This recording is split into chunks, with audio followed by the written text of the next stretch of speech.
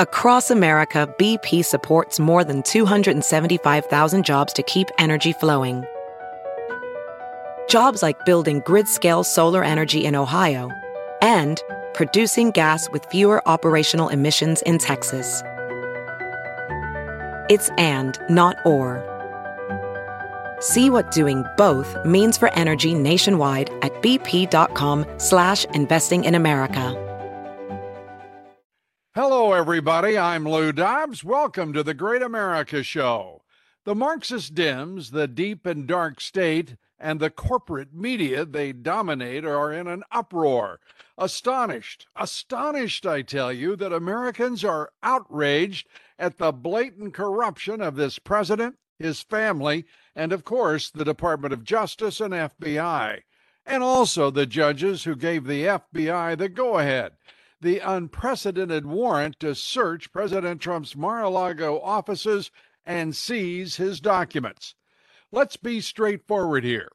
This puppet president is a tragic clown, a tool of the Marxist Dems, the one-worlders, the globalist elites, and the corporatist American oligarchy. He is less popular than even Jimmy Carter at his nadir. He and his family are gangsters, living high off their graft and corruption of the Biden crime family. Joe Biden is barely functional, but he is absolutely corrupt. He's compromised, and he's very close to destroying this great country. What he and his Attorney General, Merrick Garland, and the ever-smug FBI Director, Christopher Wray, did to President Trump and the rule of law was not only an historic outrage and vicious violation of our Constitution, it was an act that means this country is forever changed. This is no longer a nation united. Ours is no longer a political system built on two political parties that share love of country, our Constitution, and believe in we, the people, consent of the governed, and certainly not truth nor equal justice under the law, and treasure the American way. No, the Democrats are no longer. Instead, they're now Marxist Democrats, and so is most of their party. And they're not so secret police. The FBI serving the Marxist Dems.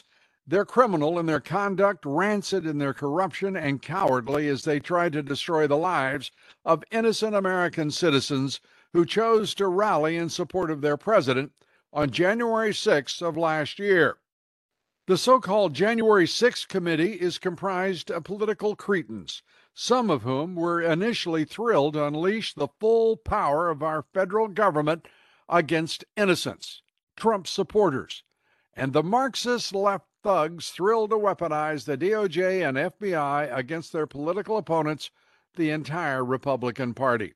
And indifferent to the calls for mercy for the Trump rally-goers, the vast majority of whom never did harm or damage to the Capitol or those who worked there. The Marxist Dems leaders wouldn't listen to President Trump's offer to call out the National Guard for additional security that day. They didn't bring up extra police to control the crowds. But we do know the FBI had working agents and assets in the crowds, and that some of them were provocateurs, stirring up the crowd and in some cases enticing them to enter the Capitol building itself. Poll after poll show Americans don't believe much of the January 6th committee, and they resent the Biden administration. Almost 80% of the country knows we're headed in the wrong direction. The Marxist Dems face disaster in the midterm elections, and those elections are now less than 3 months away. What to do? The Marxist Dems carry on their 6 years of attacks against President Trump.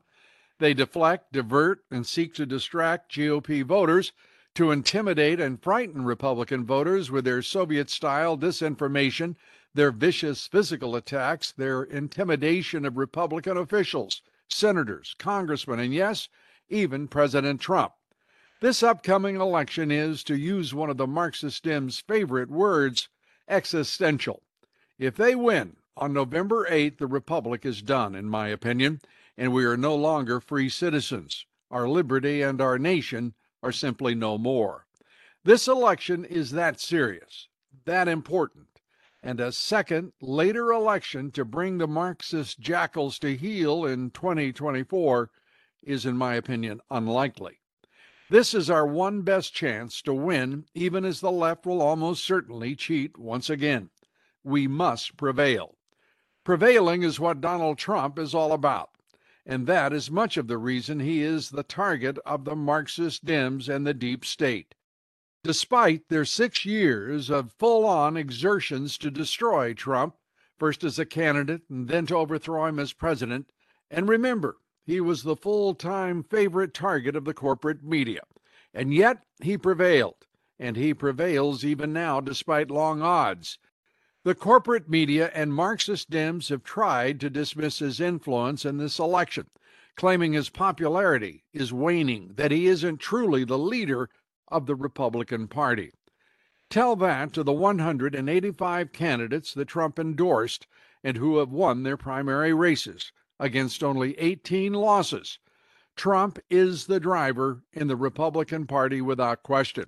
He is the force that both parties must reckon with, and no amount of fake news can change that reality. And arrogantly and viciously, the Dems and the deep state have tried. The DOJ FBI raid on Trump's Mar-a-Lago offices was intended to reduce him, to diminish and humiliate him, just like they tried with their early morning raids on the homes of Paul Manafort and Roger Stone and former Justice Department official Jeff Clark. And it's all about Trump's refusal to bend the knee to the Marxist Dems and the deep state, to the one-worlders and the woke weaklings who infest our schools, government, and academia. Those Marxist Dems and deep, dark staters mean to do whatever it takes to stop the red wave in the upcoming elections. Make no mistake about this. What we are witnessing in the assault on Donald Trump and the Constitution, on his supporters and law and order in America, is simply unprecedented. They're trying to change the subject. The wide-open southern border, unlimited illegals, China and Mexico's campaign to poison young Americans with fentanyl, a foreign policy that is madness itself, the disastrous economy, and a president who can actually with a straight face say, we have zero inflation. This troubled economy is the focus of every working man and woman in the country, small business and large, our middle class. And Biden is running from this troubled economy at every turn, and the national media with him. Joining us now, a great American, a true conservative. We're delighted to have with us on the Great America Show, Senator Marsha Blackburn. Welcome, Senator. And I follow you on Twitter, and your tweets are terrific. You recently tweeted about Joe Biden. You reminded folks more than a year ago that Biden said inflation would be temporary. And you reminded everybody that inflation has been running at 8 to 9%. And you had it exactly right. Here is President Biden prognosticating a year ago. We also know that as our economy has come roaring back, we've seen some price increases. Some folks have raised worries that this could be a sign of persistent inflation. But that's not our view. Our experts believe, and the data shows, that most of the price increases we've seen were expected and are expected to be temporary. Expected to be temporary, transitory, I believe Treasury Secretary Yellen popularized. How do you feel? How do the people of Tennessee feel about this transitory runaway inflation? They know that it is not transitory. They are living it every time they fill up the car, every time they go to the grocery store, every time they go to buy clothes or shoes for the kids. They realize that this is not transitory. And Lou, all of our farmers are telling us the cost of pesticide and farm chemicals and fertilizer is up about 300%. Diesel has doubled in its cost. We have some farmers who can't afford to get crops in the ground, and they're saying, you think we've got food shortages now, wait till a year from now, you're really going to see food shortages. So this is something that is not transitory. I think the more appropriate question would be, have we hit a peak, or how much further can this go? How bad is it going to get? Well, you know, and you're talking about the diesel. We live on a farm, a working farm, and we experience the same things that farmers all over the country are. That is higher prices for diesel, higher prices for fertilizer, you name it. And it is crippling to the American farmer at a time when we need food security, not food shortages. And we have enough of that, thank you very much. This president's got to be held to account for this. And instead, he says it's just part of the transition. How much does that make your blood boil when you hear him say that? Well, it makes me furious because you're asking the question, what are we transitioning to? And what Tennesseans are telling me is whatever it is that he's transitioning us to, whether it's the Green New Deal, the green economy, or as they like to say now, the leftist New World Order, this is not something that Tennesseans are looking forward to. They don't want to give the government more power and control. They want to keep that power and control for themselves. Isn't it amazing that you hear this president and his advisors talk about the liberal world order and say it with a straight face, that that's what they're really about. And you don't hear the president empathizing in any way with those farmers, the consumers across this country who are dealing with this runaway inflation. As you pointed out, prices in many cases have doubled. The prices for food and energy have soared. It is just terrific. Yet there's no empathy from this administration, no concern. His war on petrochemicals continues, fossil fuels, and he's fighting for what? As you say, the new world order? Give me a break. Well, and of course, when you look at what they're doing, they talk about it as it is intentional. They intend to do this because their commitment is to this socialist agenda, which is a leftist agenda, which is going to require you to pay more for fewer choices of fewer goods. It takes away your choice and options, and it gives that power to the government to decide what you're going to have and when you're going to have it. And I want to turn to that world order because it's being turned on its head, if you will. Vladimir Putin, whether it's his invasion of Ukraine or his insistence on taking some significant influence in the Middle East, following President Biden's journey to the Middle East and particularly Saudi Arabia, Vladimir Putin in Iran, as you tweeted, the new axis of evil is scheming against the United States and our allies because President Biden has given them the runway they need. We cannot continue to sit back and watch it happen. Senator, what should this administration be doing if in any way they will listen to reason? When it comes to the new world order and this axis of evil, we have to realize that China, Russia, Iran, North Korea, that axis of evil, these are adversaries. They are not our friends. They do not wish us well. China wants to be globally dominant by the time we get to the midpoint of this century. They see this as an attainable goal. So that is something that we have to recognize. So to do anything for this administration to take any steps that will embolden the communist Chinese, that sends business over there, that lets them off the hook so that they are not having to meet the quotas they agreed to when Trump talked with them about trade and put that trade agreement in place. You have to hold them to account.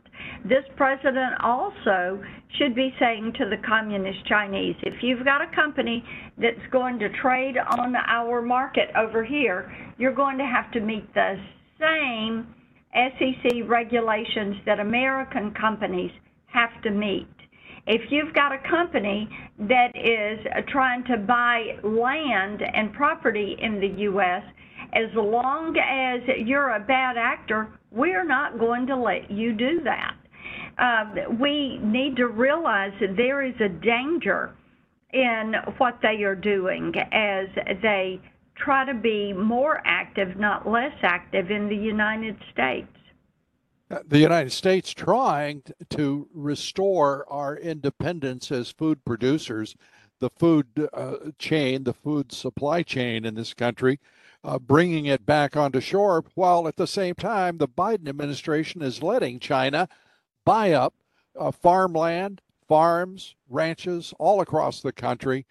It is outrageous that it's occurring, as you say. I want to turn to another part of this, and that is the return of our troops from abroad that President Trump had ordered and was well underway. And now this president has put 102,000 of our troops and says he will put more in Eastern Europe in response to the invasion of Ukraine by Putin. We are looking at a shortfall in Army recruiting of 40% this year because these young people are sick of this nonsense about being told they're going to go into a military that is woke, which they'll have to learn which pronouns and how to refer to their fellow service members as colleagues. The nonsense goes on. You've put forward a bill to stop mandated vaccine expulsions because our soldiers, and particularly the National Guard, refuse to take those vaccines. Where does that stand? We are trying to get this as an amendment on the NDAA when we bring that legislation to the floor. And Lou, when you look at the fact that you've got 40,000 guardsmen and 20,000 reservists who are not vaccinated, many of these, there are thousands of religious exemptions that are there. You have other people that have had it. And newsflash to this administration, you can be double vaxxed, you can be double boosted, and you still will get COVID. And the vaccine that is out there is not necessarily that effective against this current strain of COVID. And we're going to have many different strains. But to say you will be removed from service to your country if you do not get vaccinated, this is ridiculous.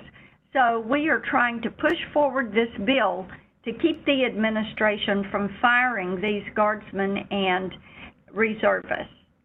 Good for you. And what could be more stupid of our defense secretary, the General Milley, than to devastate the Army in particular with these shortfalls in quotas because of their woke nonsense, their new age silliness that they're trying to perpetrate in the military. The critical race theory has been a part of the indoctrination in our public schools. It's now in our government and our military. It's time that somebody made sense over there, because if they continue it, we're going to have without question, a national security crisis, because we can't bring in a sufficient force to man our military. Well, that is one of the items of concern, and to continue to force this issue of the mandate is just ridiculous. You mentioned earlier recruiting is down. Those that are going to be going through boot camp, those numbers are lower. We have every division of our Defense Department which has seen a drop-off.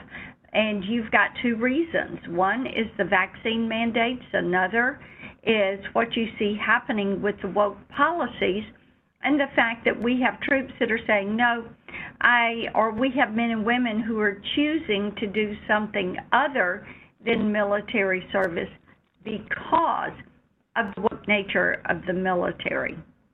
We've had a number of people on the Great America Show telling us that also we're seeing a lot of the most impressive and effective military officers leaving their various branches because they're just not going to put up with the nonsense that Lloyd Austin and General Milley are throwing at them. And that's also stopping the recruiting. Good on you, Senator, for putting forward your bill, and let's hope that it is passed soon because we do have a crisis facing our military. I want to ask you, because we always give our guests the last word. I want to ask you what you think the election outcome will be this year, and why are you, and also in that, if you would, please, give us a sense of whether or not you think Donald Trump will be running. Well, I don't know if the president is going to run or not. That's going to be his decision that he'll have the opportunity to make. And of course, we've got the midterm elections to go through. And Lou, the president's endorsement has turned out to be one of the most coveted, probably the most coveted endorsement in these races. He is very active, and I am grateful that he is so active. I miss President Donald Trump every single day. Now, I don't know, when we look at the elections for the House and the Senate, I think you'll see us take the House and the Senate. And also, I think that what you're going to see is in our governor's offices, our state legislatures, people are sick of all these mandates. They're sick of the out-of-control spending. They're looking for some leadership that is disciplined. So it is my opinion that you're going to see some changes coming your way in November.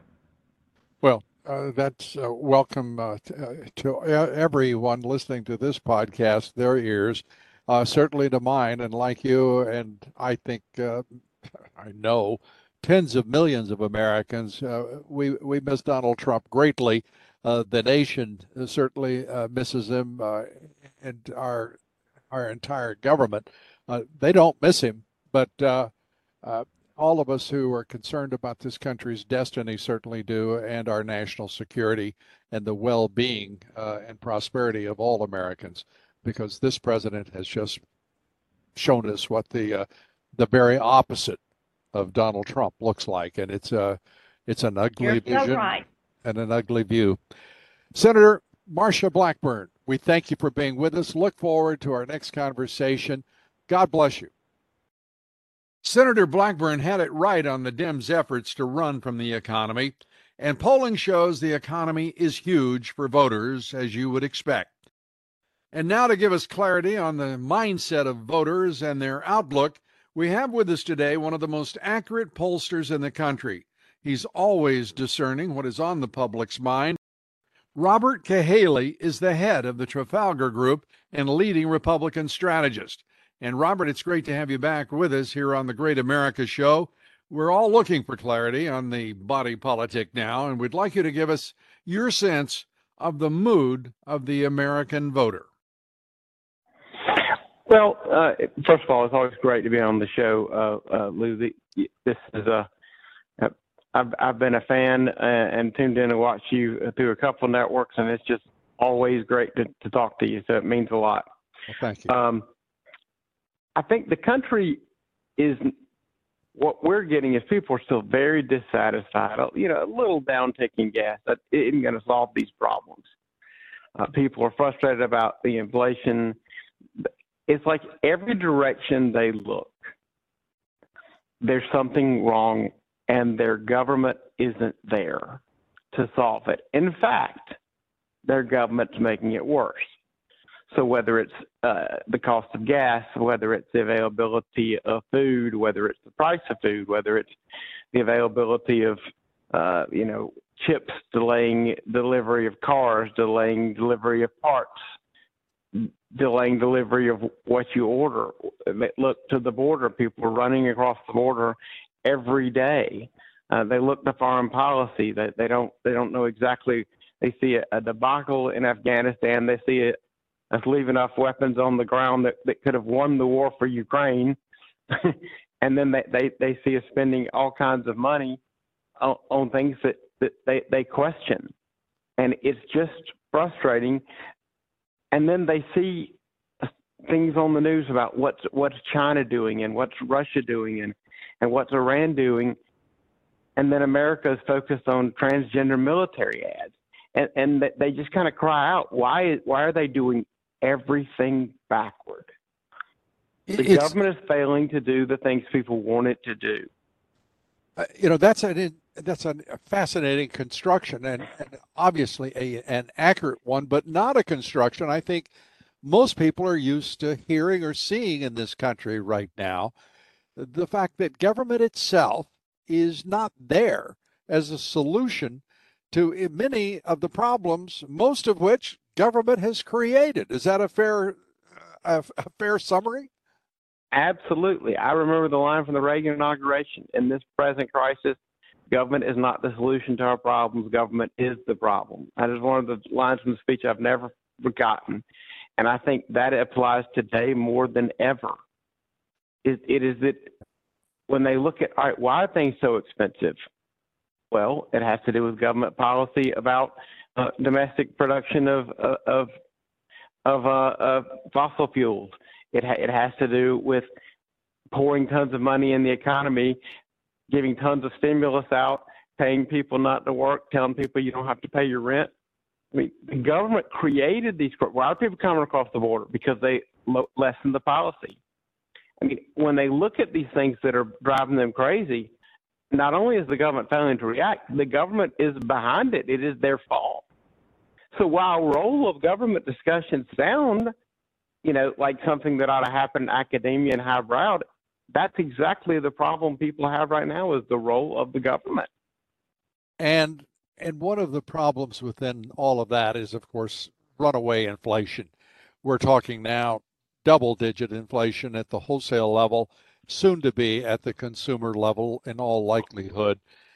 We are also watching a ever-growing number of people who are saying they can't contend with these higher prices, that it's affecting family budgets. It is affecting consumer behavior, and not in a positive way.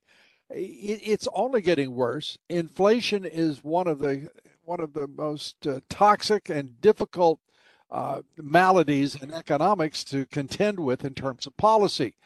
This administration is doing absolutely nothing except Brian Deese, the president's economic council director, saying that he has to spend more money to fix inflation. The man obviously never took a course in economics in his life. What is going on in this White House?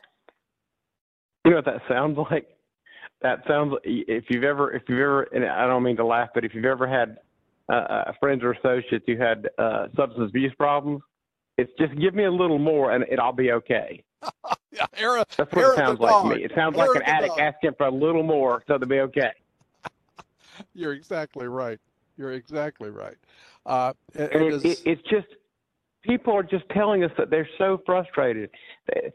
They're mad that everywhere they go, they're getting terrible service because companies can't hire people. Everybody that tells us they own a business, they're distraught. They can't hire people. And if they train somebody how to do something, within a few months, another company that does the same thing they do pays them more, takes them away. There's so few people working. And it's just very frustrating. And this is all created by the government. And as silly as it sounds,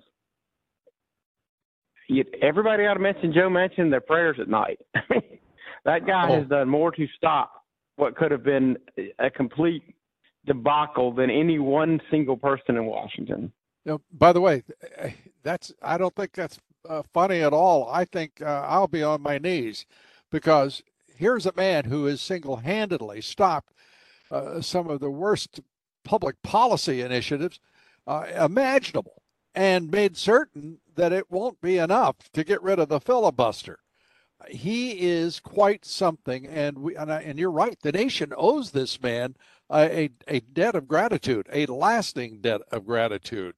Uh, and why was Mitch McConnell not speaking out? Why was it not the Republican Party?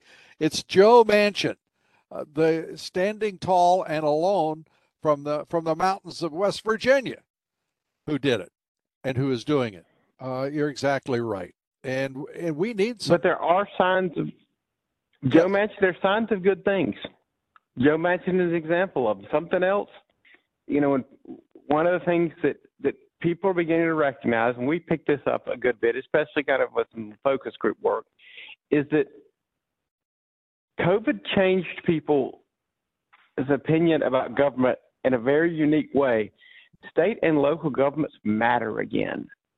They matter more than they've ever mattered. And all of a sudden people realize, hey, who my governor is, who my legislature is, who my town council, city council, county council, township council, who those people are matter. And that paired with the Supreme Court, putting things back in the proper role of government, handing things like the EPA regulation back to the Congress, handing abortion back to the state, the reestablishment of federalism and the importance of federalism demonstrated to people during COVID are very positive things that we've taken out of the last few years.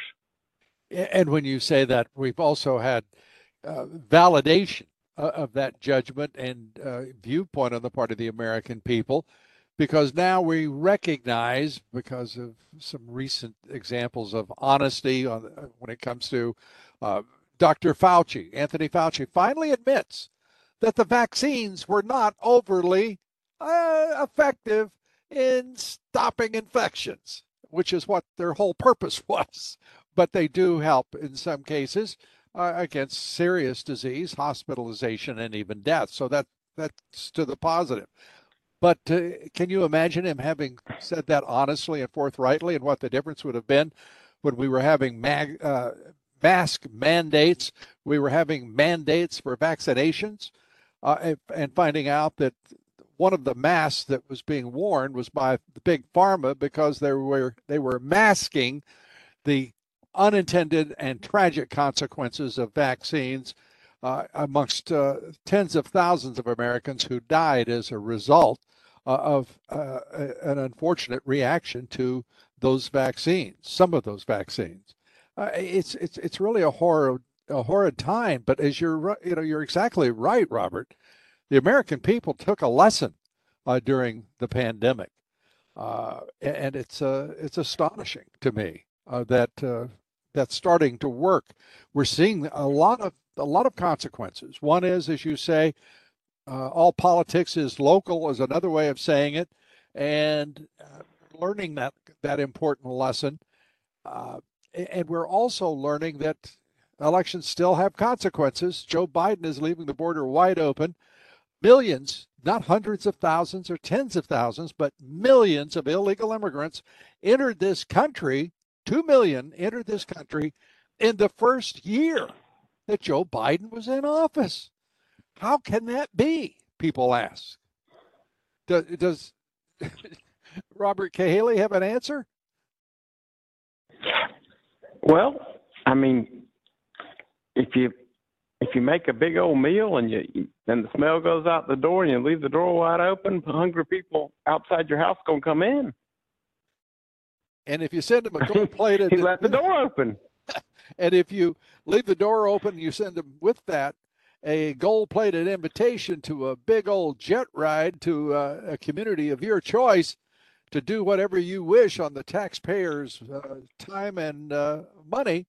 Well, it's almost an irresistible deal, I would say, for most people living in at or below the poverty line in Central and South America.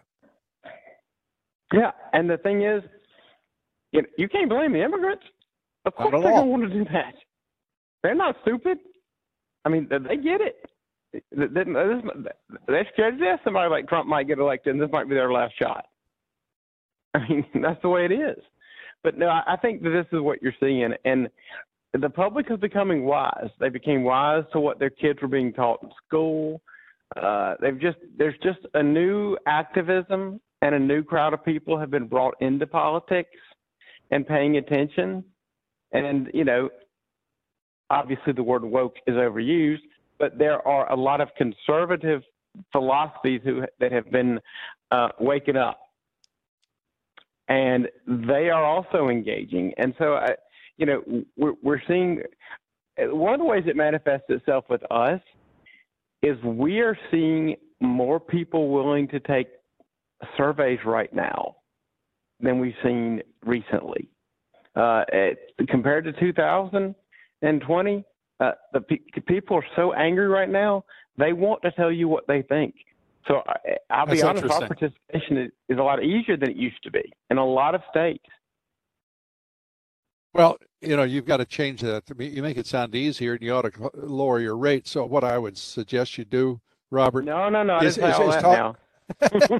is tell your clients how angry they are, and so you have to be in greater proximity to danger, and therefore you have to raise your rate. That's just a little marketing. Well, I offer you up. Well, and if anybody knows how all this stuff works, I'm telling you, get the phone companies are trying to block calls like surveys and call them spam and stuff. The amount of money the groups that do this spend to make sure their stuff, which is not spam, doesn't be treated as text or phone or email spam, is a lot, and that's getting harder and harder. But no, it's true, and you're seeing so much more interest, and I think this represents kind of I always used to give a philosophy that people thought was insane. I said low voter turnout was a sign of a strong democracy. People go, well, that's ridiculous. All right, let me tell you why. If you live in a country where if this election goes the wrong way, your house is going to burn down and you have to leave, you don't miss the election. But if you live in a country that's so stable, you really don't think your life is going to change much no matter who wins the election, you might not vote. And so it's a great point. The fact that Americans have now started the voter turnout's going up means that that stability that allowed us the luxury of low voter turnout isn't there anymore.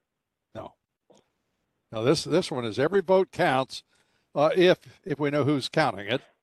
And so we've got a double whammy, really. We're still not sure about electoral security, integrity. So people are nervous about that as well, don't you think? Yeah, I think people are rightly nervous, but I always tell people there's things you can do. For example, if you have one of those states where you vote on a computer, but it gives you a paper printout that then you hand to somebody to scan, stop, look at it, make sure that piece of paper looks like what you just did. Don't put it in there till you've looked at it. That's a simple step you can take. Yep. You can look at that because that's the piece of paper that's going to be recounted. They can't change that piece of paper. So look at it. Make sure it's what you mean it to be before you hand it to the scanner. And, if you can participate as a poll watcher, do it. I mean, people just need to be vigilant, and they need to make sure. And there have been some laws that have been passed, but, I mean, part of it is everybody, I think a lot of people learned the lessons, and we saw a lot more aggressiveness in Virginia with having both sides having the proper amount of legal representation and just recognize this is a big fight. And the other thing is this fight starts way before Election Day.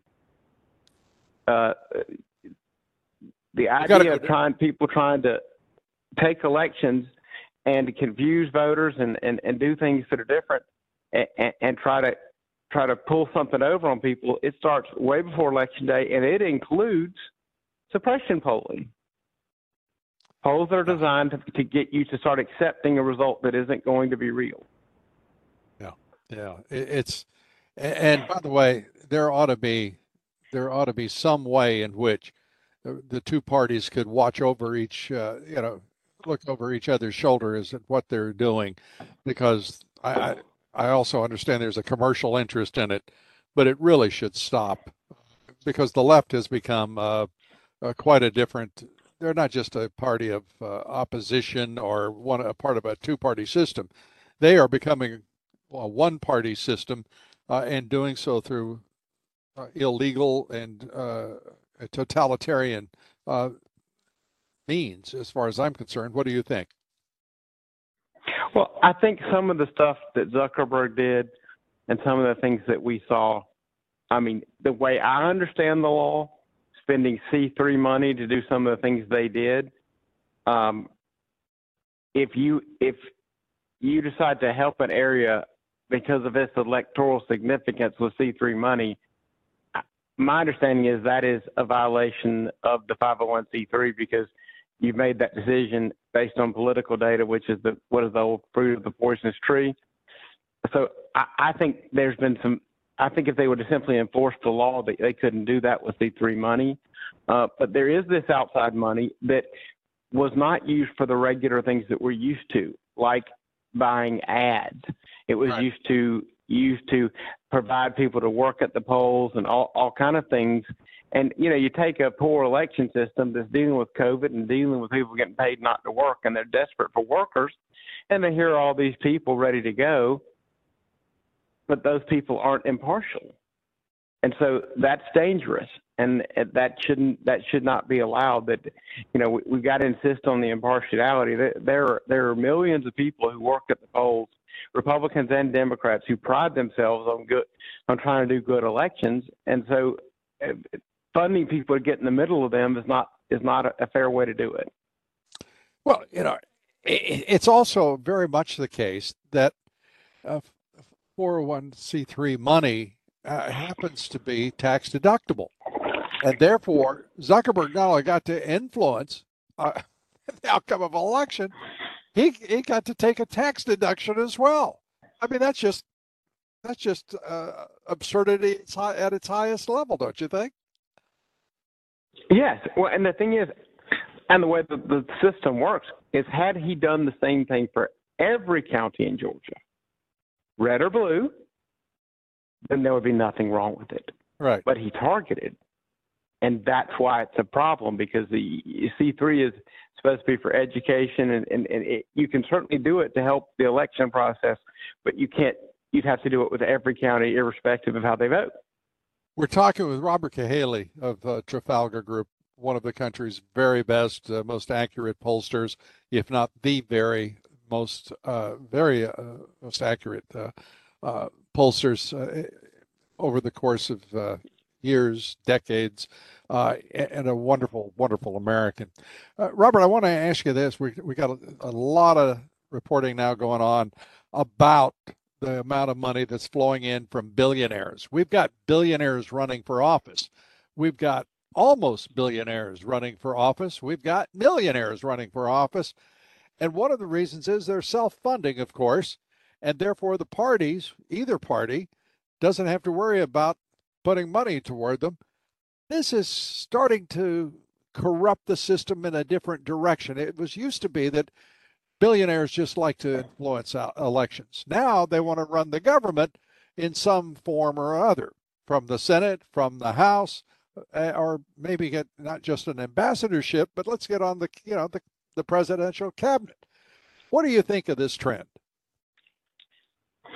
Well, in general, I think part of America's problem has been that in America, if you were really successful, you went into business, not politics.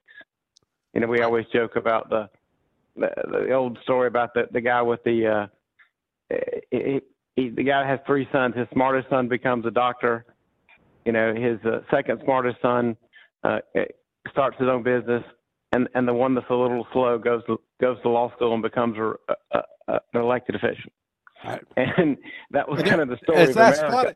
That's funny because it's true. I mean, it really is true.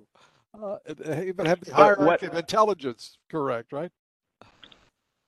But so it's not to me, this is my personal opinion, I don't think it's a problem I don't mind a wealthy person being in office who says I don't need the money, because frankly, I'm not sure money that comes from the party or party auxiliaries comes with strings that I don't like.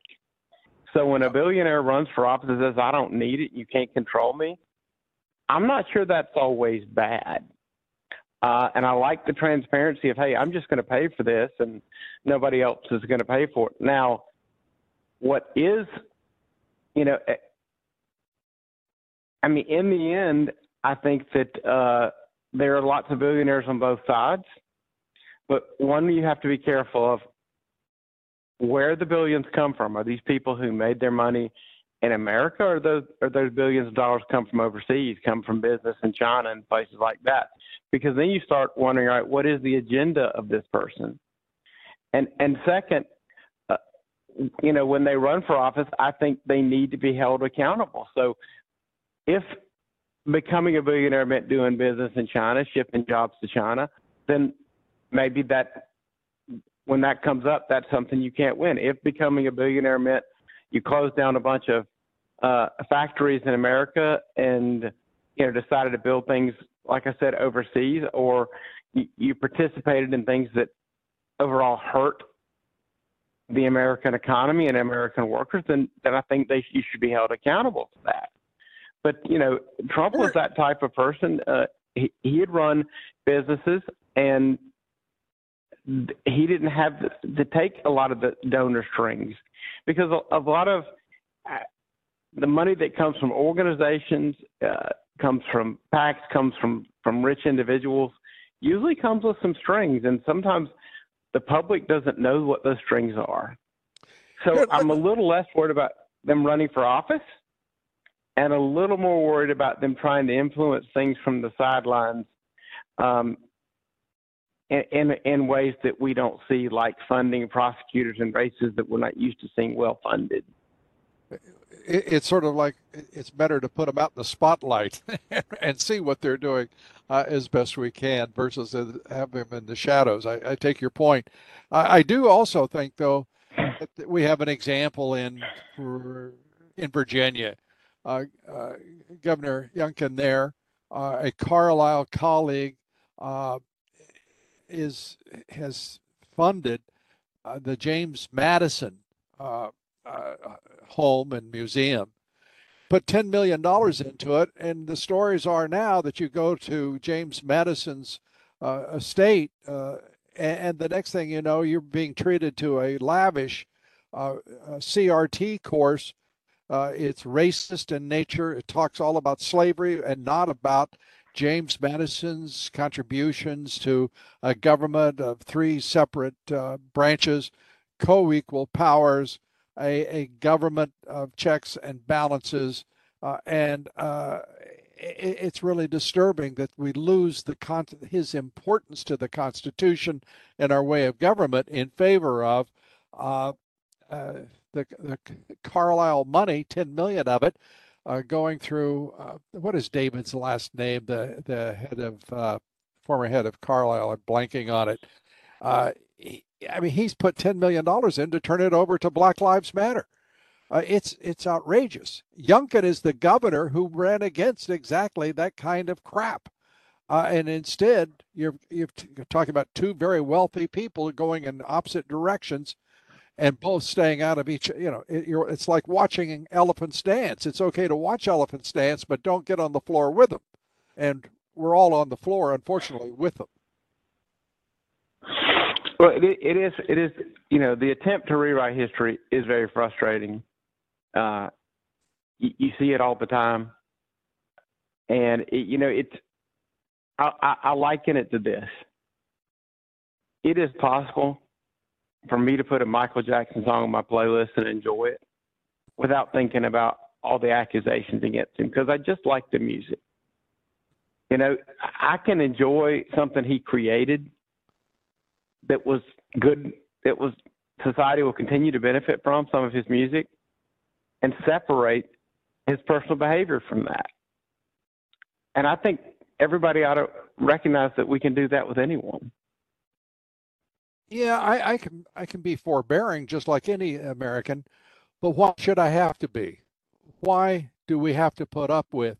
And why do we think that this evolved to the point that billionaires are making decisions about which companies will face antitrust, either action by the Justice Department, the ITC, the FTC, or others that won't? Why are we not applying the law equally across the board?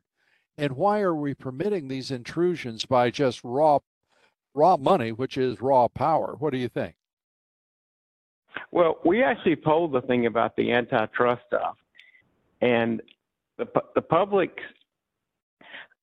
the numbers we got where the public did not think this would make the inflation go down or any better. They don't think it's a priority.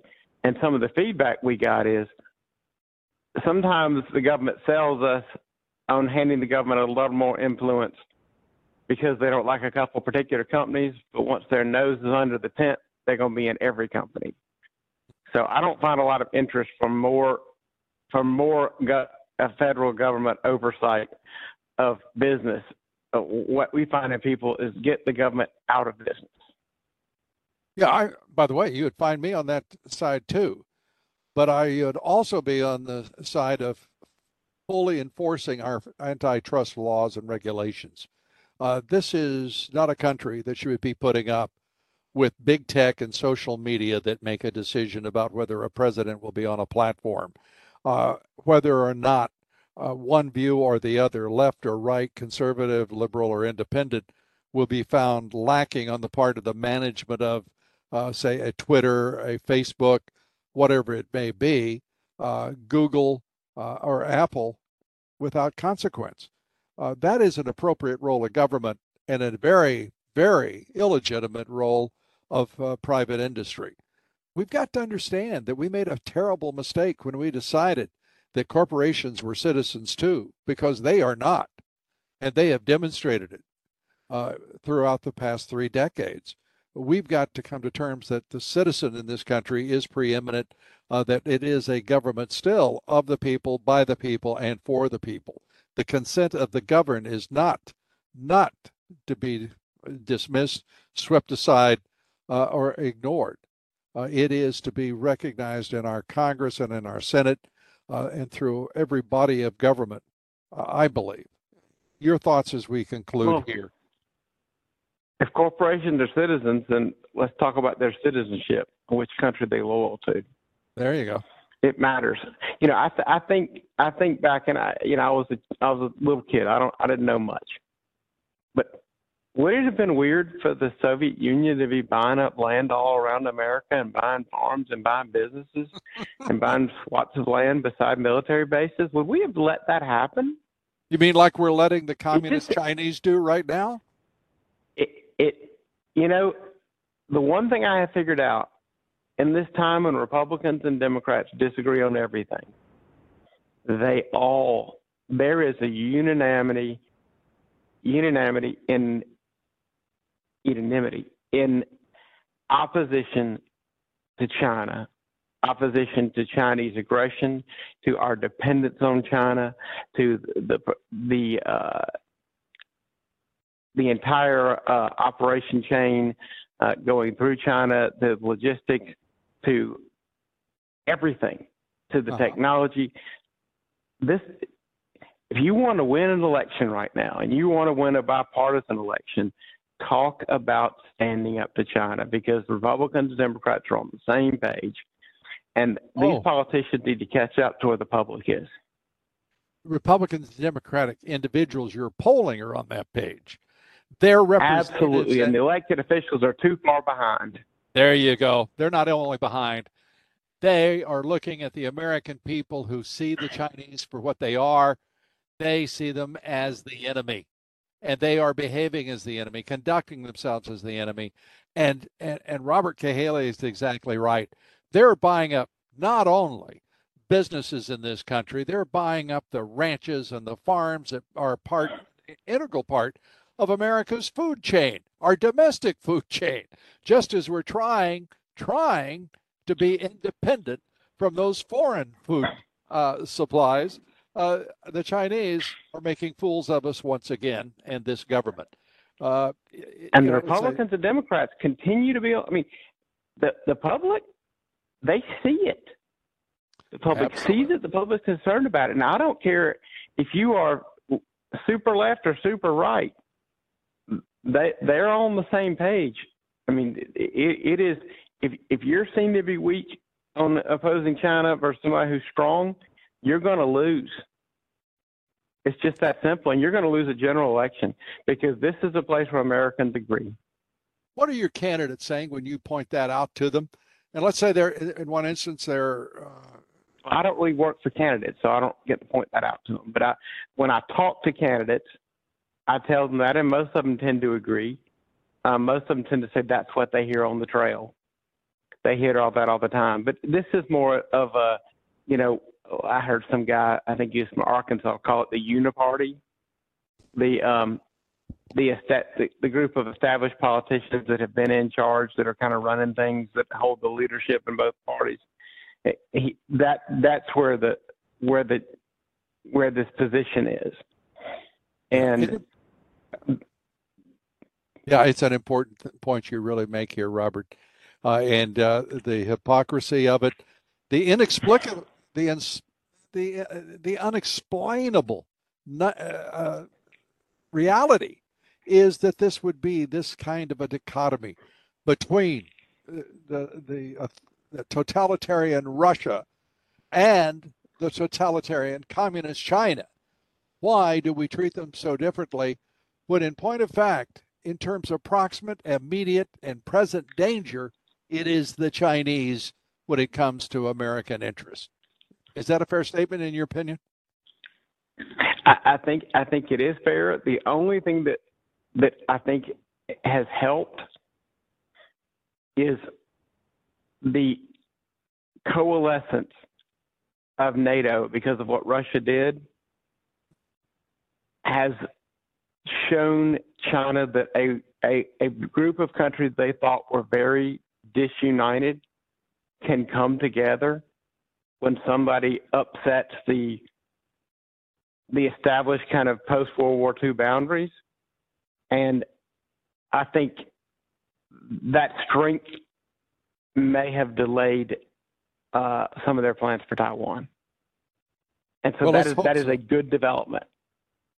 Let's hope that proves to be the case, because China becomes, as you know, even more bellicose when it comes to Taiwan, more threatening, and the physical, the actual incidents that occur, whether it be in the defense zones, air defense zones of Taiwan, whether it be in the South China Sea with the U.S. Navy, they continue to multiply.